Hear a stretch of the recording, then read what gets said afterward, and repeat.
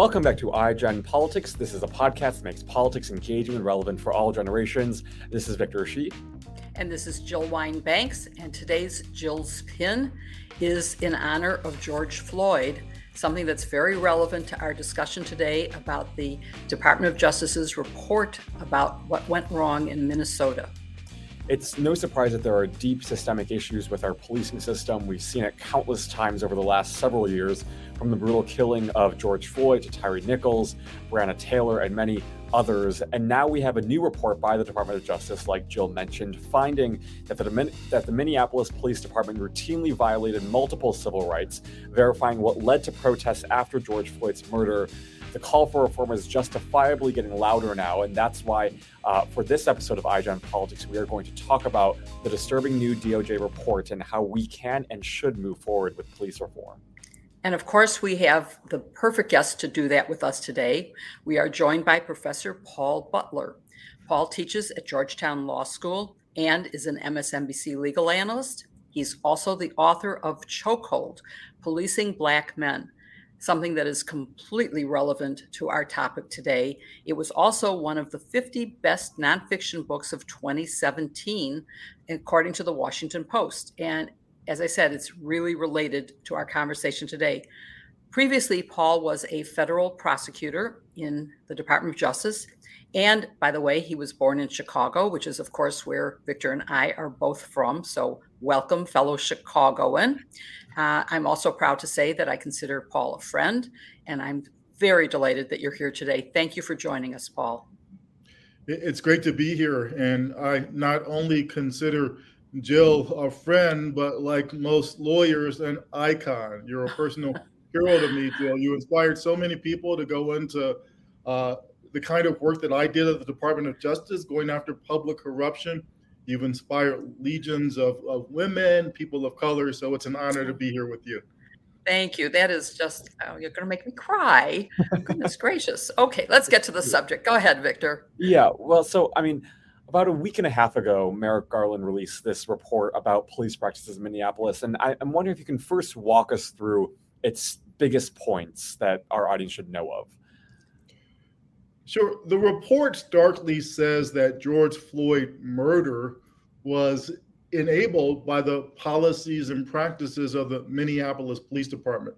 What the cops did to George Floyd, they've done to many other people.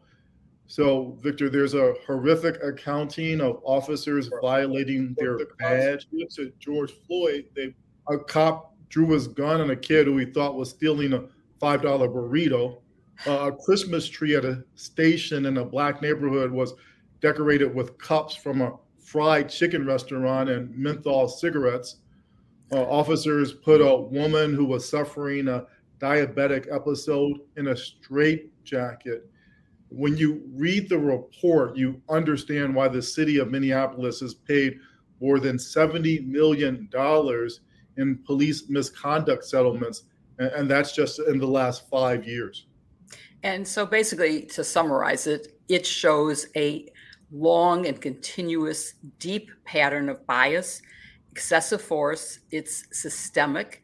It's not just a one-off that happened to come to public attention with the George Floyd murder.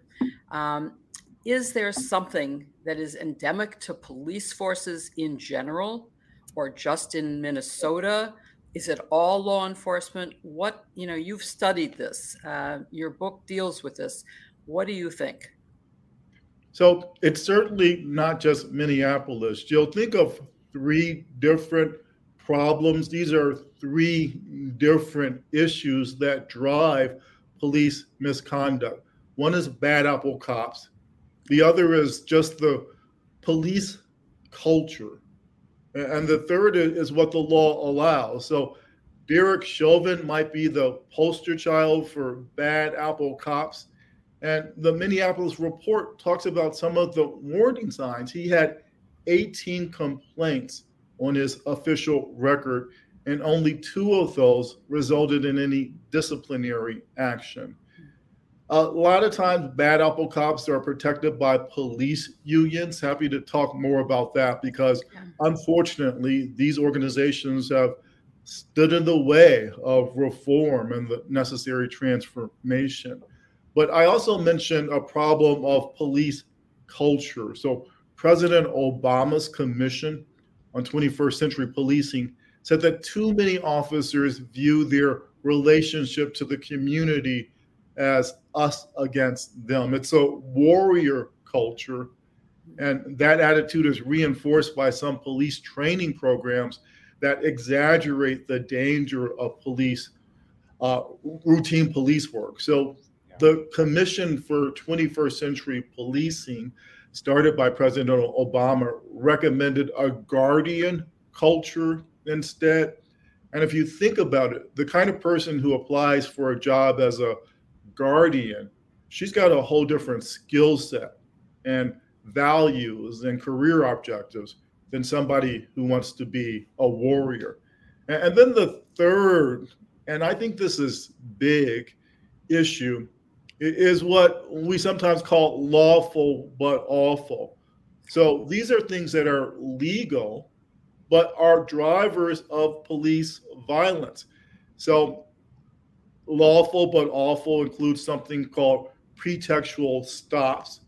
So the Supreme Court said that as long as the police have a legitimate reason for stopping you, as long as it's objectively a crime or an infraction, they could stop you. It doesn't matter if that's not their real objective.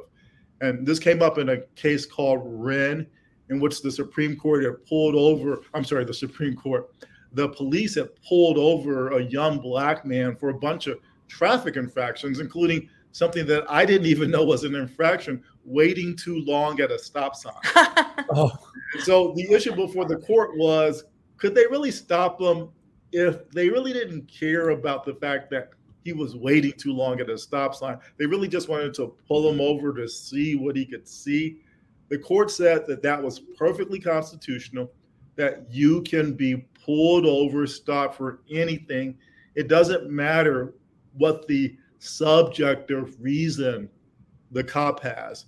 And Victor and Jill, just let me tell you a quick story to illustrate how much power that one case gives the police.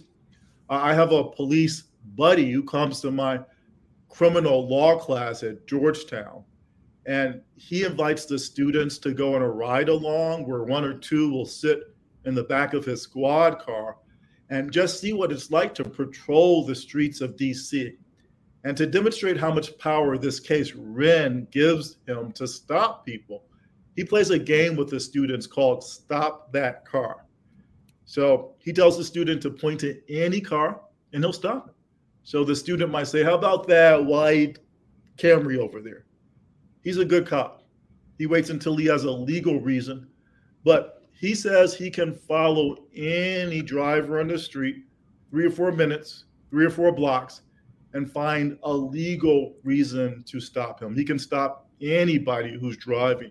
So cases like that, what's lawful but awful, enable practices like excessive force, like racial profiling. So all of these are drivers of the kind of police violence and misconduct and police violating their badges that we've seen so many times. So I have a follow-up question for you, but I have to tell my own story based on what you were just saying.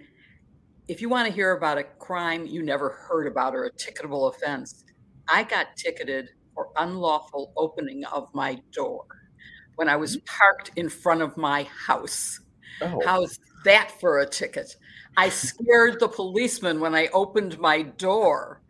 Okay, so all right, but my serious follow-up question is, from what you're saying about this Wren case, it concerns me because it's being used obviously in a racial profiling sense. They aren't, I am a white woman who got ticketed for unlawful opening my door, but generally speaking, it's not me they're pulling over. And so it concerns me that they have the power to just randomly do that. Am I right in saying that leads to more people of color being pulled over than people like me? You're absolutely right. So we can think about lawful but awful in the context of what the Justice Department found was going on in Minneapolis, that the police routinely discriminate against Black and Native American people. Yeah. Native Americans are 8 times more likely to be stopped by the Minneapolis police than white people are. Wow. Blacks are 7 times more likely. And Jill, you're right that this would not have come as a surprise to anybody who follows civil rights in this country. Every single time the Department of Justice does a study like this of a local police department, they find that police excessively use these superpowers to use violence, superpowers to racially profile. Police selectively use these powers against Black people, against brown people, against Native people. Wow. So, you study this issue, and I'm wondering, as someone who does study this area, what was the original purpose of policing, and how different or similar is it now compared to its initial inception? Such a great question, Victor, because sometimes people think that policing has been around forever, and it's actually a relatively modern invention. So urban policing, that is large, organized, paramilitary-like forces, started not long after the Civil War. And a lot of people have noted that the model was slave patrols, again, organized units that were designed during enslavement to round up people who were enslaved, who had tried to gain their freedom. So this model was imported to some big cities at first, like New York and like our hometown of Chicago. And so we really had the development of professional police departments in the early 1900s. And sometimes people get romantic. They wax nostalgic about things being better back in the day. But as far as Black people are concerned, there's never for one moment in American history been peace between the police and Black people. So almost from the inception of modern policing right up until 2023, African Americans have complained about excessive force, about being arrested and prosecuted in situations in which that doesn't happen to white people. And so many stories that I have growing up in our hometown. So my mom, sometimes she doesn't like when I tell this story because she's an old school mom. So back in the day, when I acted up, she would give me a spanking. That's what they did back then. They did. Once I got a spanking, because I have a smart mouth. And and a smart brain.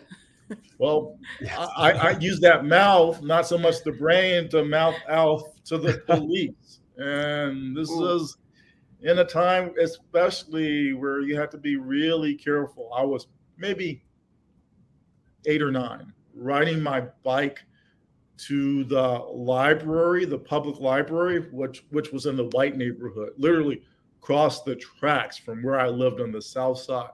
And when I crossed those proverbial tracks, a cop car pulls up alongside me. White officer rolls his window down and asks, "Was that my bike?" I said, "Yes, officer. Is that your car?" And then I sped away. So when I got home, it's coming. I told my mom what I'd said. My mom, who both marched with Martin, my mom who took it to the streets with Malcolm, and this was in Chicago, which again, both of you, my homies, know was described as by Martin Luther King as one of the most segregated cities he'd ever seen. He said it was more segregated than Birmingham. So my mom was like, "Don't I know what happens to Black boys who talk to the police like that?" And she was right. It turned out to be one of those spankings when the parent cries as much as the kid. But we didn't know this at the time. But literally, at this time, the Chicago Police Department were operating an off-site where Oh, they took Black men and tortured them in order to extract confessions from them. They would do things like pour soda up their noses. They would attach electrodes to their genitals. This is all documented. The city of Chicago has now paid out more than $75 million to people who were subject to that kind of torture from the police. So a tough lesson from my mom, an important lesson for me. it always hurts when I hear stories like that. It's incredible, and yet I know it's true. And our police force has had a long history of corruption and is, of course, under consent decree for the same reasons. And basically, I think the DOJ pointed out some of the things you mentioned. It said excessive force was one of the issues that was violated. Racial bias was shown toward Blacks and Native Americans, that there was punishment of protesters and journalists, and discrimination against people with behavioral disabilities. And so the question is whether this is internal bias that's not even recognized, or what we can do about these manifestations in each of these categories of violation. How common is it? What are the solutions? What can we do to stop this? So when there's systemic problems of police misconduct, the United States Justice Department can enter into a consent agreement, and that requires federal oversight. And often there's a long list of improvements. So the Trump administration basically rejected consent decrees, but they've come roaring back in Merrick Garland's Justice Department.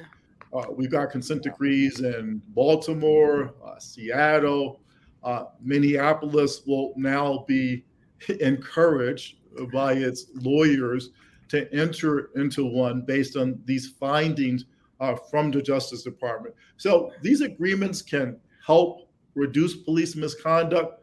They're expensive. They can take a long time. Yeah. The one in Los Angeles took 12 years.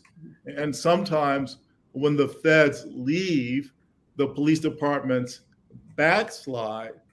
But the important point is that, at least in the short term, they work. And what that means is they literally save lives. So in Baltimore, after Freddie Gray died in police custody, the department entered into a comprehensive consent agreement with the Justice Department. How comprehensive? 227 pages of things that the Baltimore Police Department had to do. Last year, police shootings were down by 80%. Wow. It just goes to show it does work. Yeah. And hopefully they learn a lesson in the process so that it doesn't backslide. How common is backsliding? It's very common, unfortunately, sometimes enabled by Republican administrations. So I mentioned the success in Baltimore, but when President Trump assumed office, his Justice Department tried to get Baltimore out of that deal.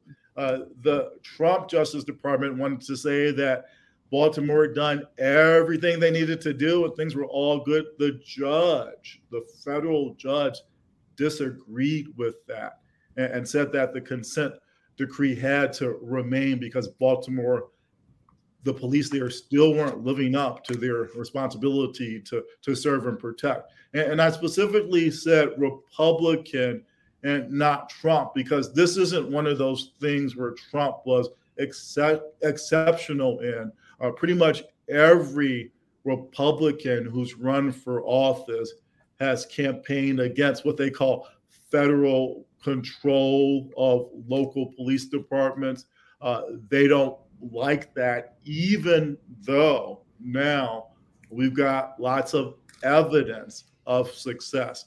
And I think it's so important to look at the data when we talk about reform of our criminal legal system. We used to talk so much about getting tough on crime, and that led to all these emotional policies that were race-based and anxious and just didn't work. So criminal legal reform now, the mantra is smart on crime, calling for evidence-based approaches. And Jill and Victor, when we look at the evidence, consent decrees work. So when you look at this Minnesota report, it took from May 25th, 2020, all the way until June 2023.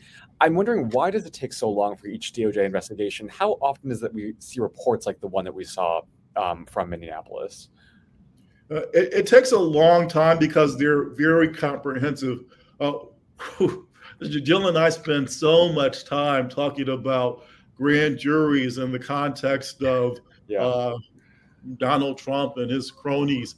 And everybody knows that those investigations have taken a long time, in part because what grand juries do, in addition to charge people with crimes, is actually investigate.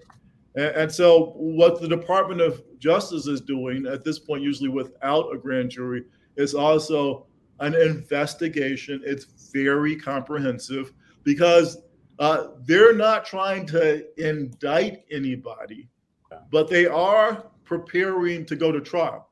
Because what they say to these police departments after they gather all this evidence, all this data that shows that these departments are violating people's civil rights, they say, we need you to enter into this agreement.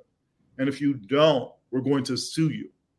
And the carrot is you don't get sued.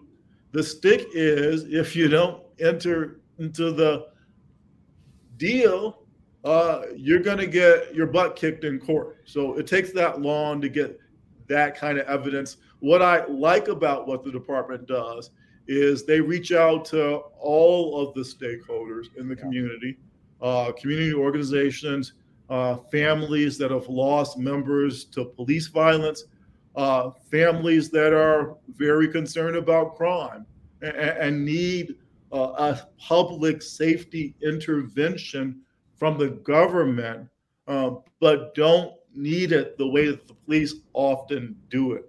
Sometimes it gets pitted as people who are concerned about crime versus people who are concerned about wanting the police to do right. Well, guess what? You can have safe communities, you can control crime at the same time that the police serve and protect everybody fairly.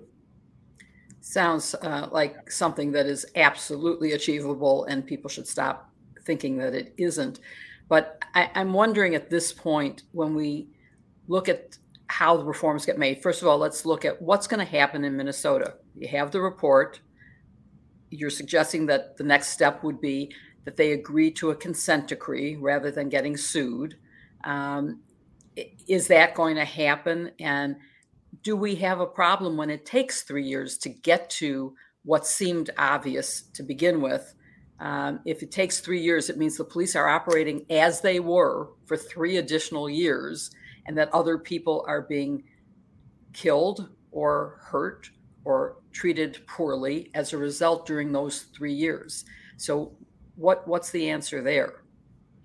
Yeah, it's such a great point. So the good news in Minneapolis is that it has a new police chief who has experience overseeing consent decrees. So I don't think he's going to try to fight this. I hope that he will try to work with the Department of Justice. Again, a lot of people wouldn't like some overseer coming in and telling you how to do your job. And police culture is especially resistant to this kind of oversight. But the good news here is I tell people all the time that the mayor and the local police chief have a lot more say over how policing works in your community than the president of the United States or the attorney general of the United States. Typically, the mayor chooses the chief. And especially in cities and like Chicago, like Los Angeles, the voters have been saying that they want reform, and mayors have been responsive to that by selecting police chiefs who get it. Maybe they wouldn't describe themselves as woke, but they certainly understand that there's been this tragedy, this failure to live up to equal justice under the law, that police have selectively used violence against communities of color, and that they need to do better. And so now in a bunch of cities, we got officers who come in with a different point of view, officers who come in knowing that part of their job is about changing perceptions of police. So I'm wondering, given that, at this point, should we even be relying on police departments to create reform, or is this something state legislatures and Congress should be addressing instead? It's got to be at some point a federal issue. Yeah. We've got 18,000 different police departments in this country. Wow. And what that means is that we have 18,000 different ways of policing. There's federal rules about what can go into a can of tuna fish. There's no mandatory federal rules about who can become an officer, about the kind of training and competency people need, even though these are individuals walking around with a license to kill. Right. No mandatory federal rules at all. The George Floyd Justice and Policing Act was an attempt by Congress to impose some common sense federal requirements. But because of the reluctance of the Republicans in Congress to support this bill, it failed. So there is. It did pass. It passed the House, just to be clear, and then got stymied in the Senate. Right, exactly right. Yeah. I mean, just as maybe a quick refresher for our audience, like we said, the George Floyd Justice and Policing Act is kind of the preeminent, I guess, legislation that's waiting to be passed. What would that do? And we mentioned, I guess, why it's not in law, but what do you think it will take to get it over the finish line? It would take a different Congress, and it would take a different politics than the one we have now, where there's a lot of racialized anxiety about crime and about public safety. Yeah. And unfortunately, we have the Democrats often running scared on this issue, and the Republicans exploiting it. So in part, to get the kind of federal involvement that we need on this issue, it's going to take a real sea change in our politics. And we saw some of that in 2020. Again, Jill and I do so much talking about January 6th, 2020. I like to think about June 6th, 2020. On June 6, 2020, that was about 2 weeks after the murder of George Floyd. On June 6, 2020, the New York Times reported there was the greatest social justice movement in the history of our country. Wow. There were demonstrations in support of Black lives in 550 different cities. Somewhere between 5 and 15% of Americans report participating in some kind of action responding to the murder of George Floyd. There's never been any social justice movement in our history that's had that kind of reach. And so when I say it takes a sea change in politics to create the kind of transformation of policing that we desperately need, I'm hoping that we're seeing the beginning of that sea change. Yeah. If you could pick just one or two or three points, either from George Floyd Justice and Policing or just from your own research from other possible legislations, what would they be? What would be the three most important changes that we should be fighting to have our police forces make. And I just want to say one thing, which is, I've worked with law enforcement for a lot of my career. I support law enforcement. This is not, I don't want anyone to listen to the show and think that we are anti-police. I believe we need the police. They protect us. There are bad apples and there is some systemic problems that need to be solved. So I'm just trying to focus on what do we do to solve what are apparent problems. That's a great question and an important question. So you asked for three. One is more criminal prosecutions of bad apple cops. Before George Floyd, there was no accountability for the officers who killed Breonna Taylor, Philando Castile, Alton Sterling. So it's progress that Derek Chauvin was convicted of murder, and that the three other officers who were involved with Mr. Floyd's death have also been sentenced to prison.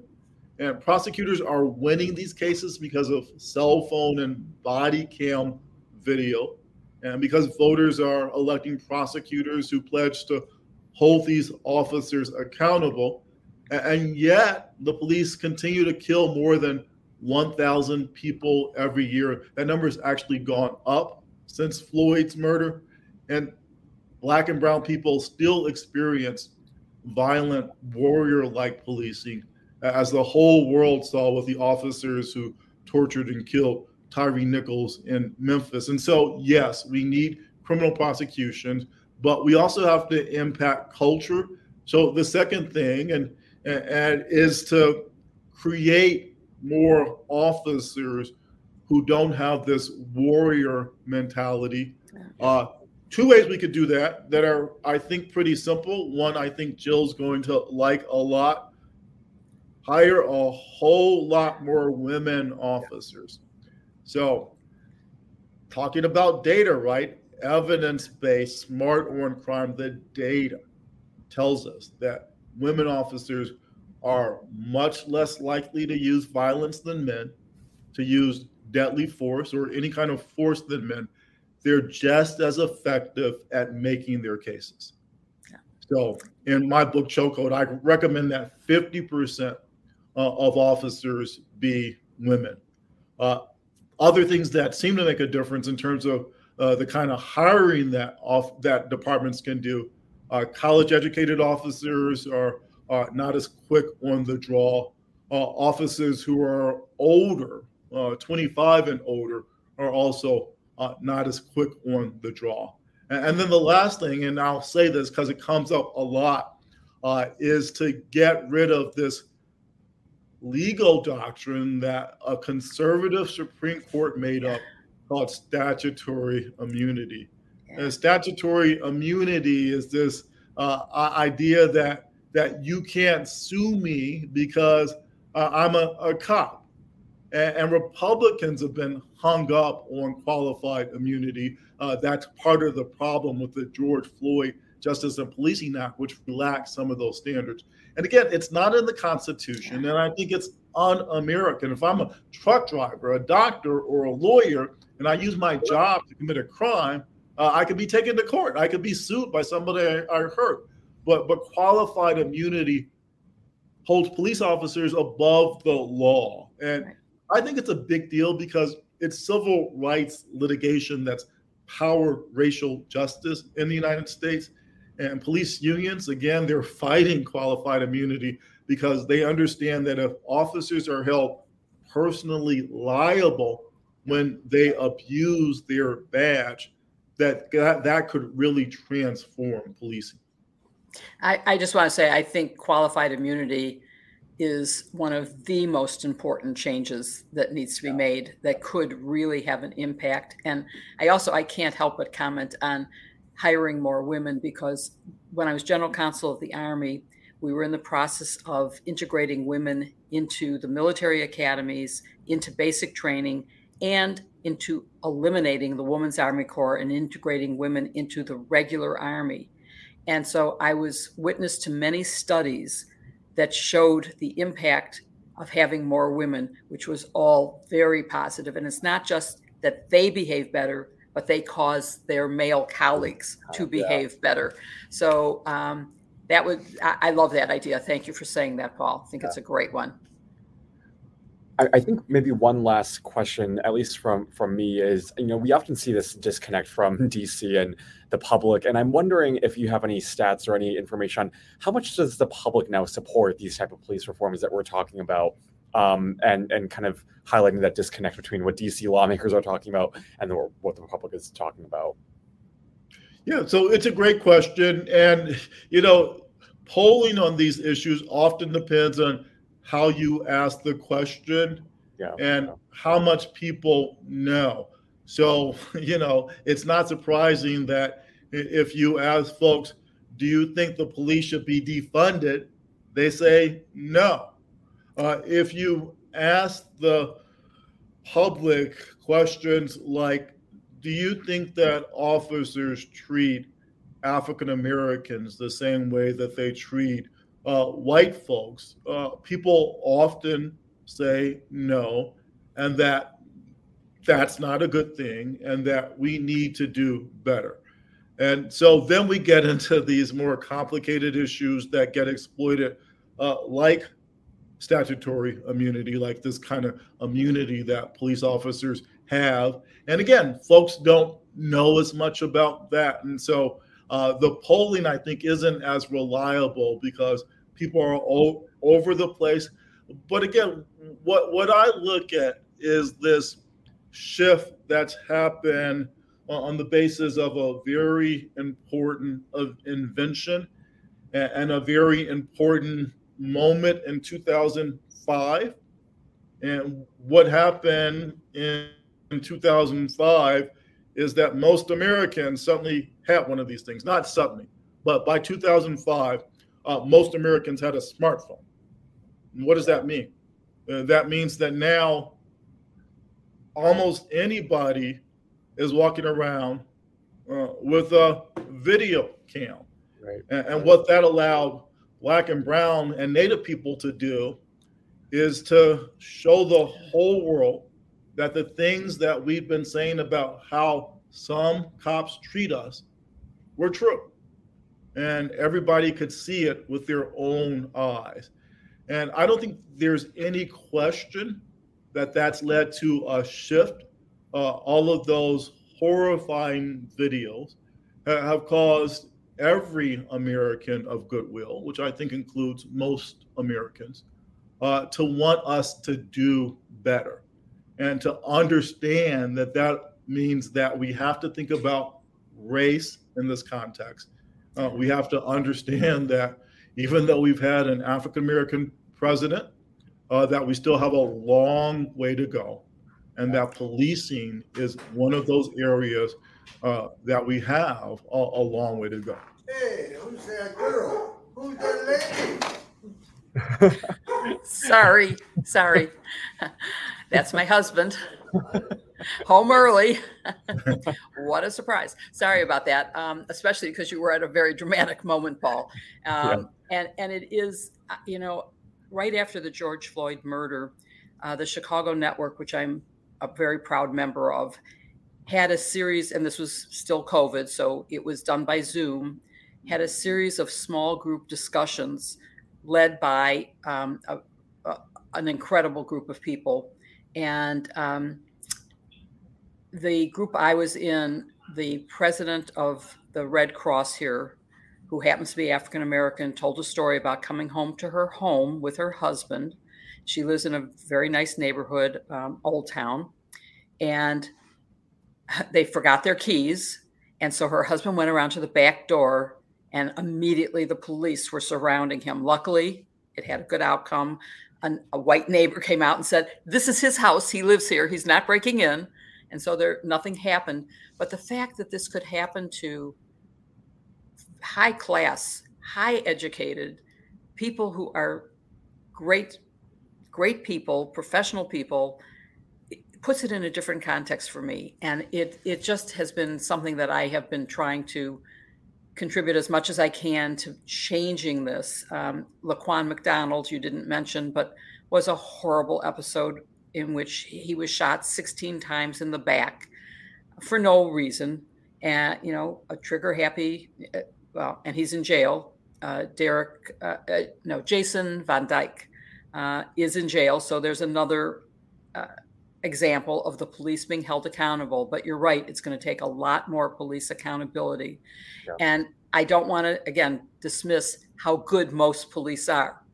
This is not all police, but it can infect the entire police department. And that's why we need to eliminate qualified immunity, why we need to have rules that will protect all people in America.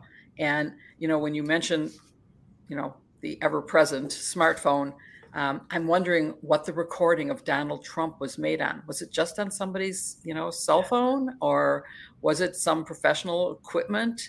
Because that's going to take down Donald Trump. Having that released last night by CNN, it's like the Watergate tapes. You can read the transcript and it just doesn't have the same impact as hearing the former president saying what he said. So anyway, thank you, Jill, Paul. how about the Watergate tapes with better audio? Yes, definitely had better audio, but this has been a fascinating conversation, which we could go on for another hour. And I hope you'll come back so that we can continue on this and helping our audience get involved in solving this problem, because we need the police and we need them to protect everybody. Well, I guess maybe, Jill, I think that would be a great way to end is, what are some ways our audience can get involved? Are there any resources or programs that you run at Georgetown or know of that you think would be worth our audience checking out and getting involved in? Sure. So, part of this is just about community wellness. So I think if we think more broadly than just crime, but think about what it is that it takes to make communities whole. And there's really things that everybody can do, whether it's helping kids graduate from high school to working in food banks. Again, I know we're talking about police, but again, the overall issue is ways that communities can thrive. And all of those help communities thrive, which at the end of the day, helps people get along better. In terms of police action specifically and getting involved in the criminal legal system, I know some people get scared when they hear about the movement for Black Lives. It's local, right? So they don't have leaders, and sometimes people complain about that. Their idea is that everybody's a leader. One of their concerns was that in other movements for racial justice, the leaders had always been men. They'd always been heterosexual men, charismatic men. But when that leader goes away, he gets assassinated, discredited, the movement goes away. So they specifically don't have leaders. They say they're leaderful, not leaderless. But great website. Look at the movement for Black Lives Matter. That'll direct you to resources in your own community. And again, it doesn't necessarily mean that you have to be in favor of defunding the police. There's a whole range of ways that you can get involved to help create equal justice under the law for everybody in this country. Yeah, awesome. Well, Professor Butler, thank you so much for joining us today and talking about this very important issue. I have learned a lot, and I'm sure our audience has too. Thank you. That was a great episode. And I know as we were recording this on the same day, I don't know if you want to talk about this a little bit, but one of the big Supreme Court cases that worried both of us was the Moore v. Harper case, which concerned the independent state legislature theory. Thankfully, 6-3, the court rejected it, and it's good news for democracy. But how do you feel, Jill? Well, I'm breathed a big sigh of relief, but there were three who, and there was actually Kavanaugh and his concurring, but it's still 5, and that's all it takes. 5-4 is good enough for a victory. But the fact that there are even 2 who might consider this is scary, because depends on who the next justices appointed are. Right. And that just brings back the, whole issue of what you need to do to make sure that the next justices are appointed by and confirmed by a Democratic president and a Democratic Congress, because that's the difference between having our rights taken away, losing our democracy. Just to be specific, so people understand, we're talking about Moore v. Harper, which was a North Carolina case that basically was arguing John Eastman's argument that the state, even if its constitution said you couldn't gerrymander for racial reasons, couldn't be reviewed by its own state's Supreme Court, that it was up to solely the legislature and its viewpoint, and they could do anything they wanted in how they set up federal elections. That's the end of freedom and fair voting. So it was a very scary case, and I am very much relieved. There is another case out of, I believe, Ohio, that gives them another shot at this next term. So I'm not completely in a Zen moment yet. I'm still worried a little bit about it. And if they do decide in Ohio's favor, then I guess it would happen before the November 2024 election, which is scary.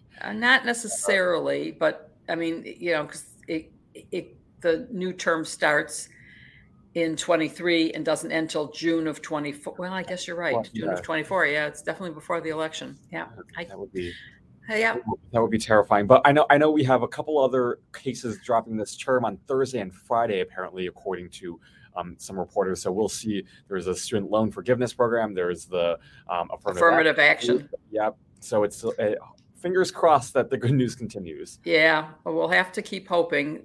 We've avoided some real disasters, and so I am hopeful. The court can delay, past June 30th.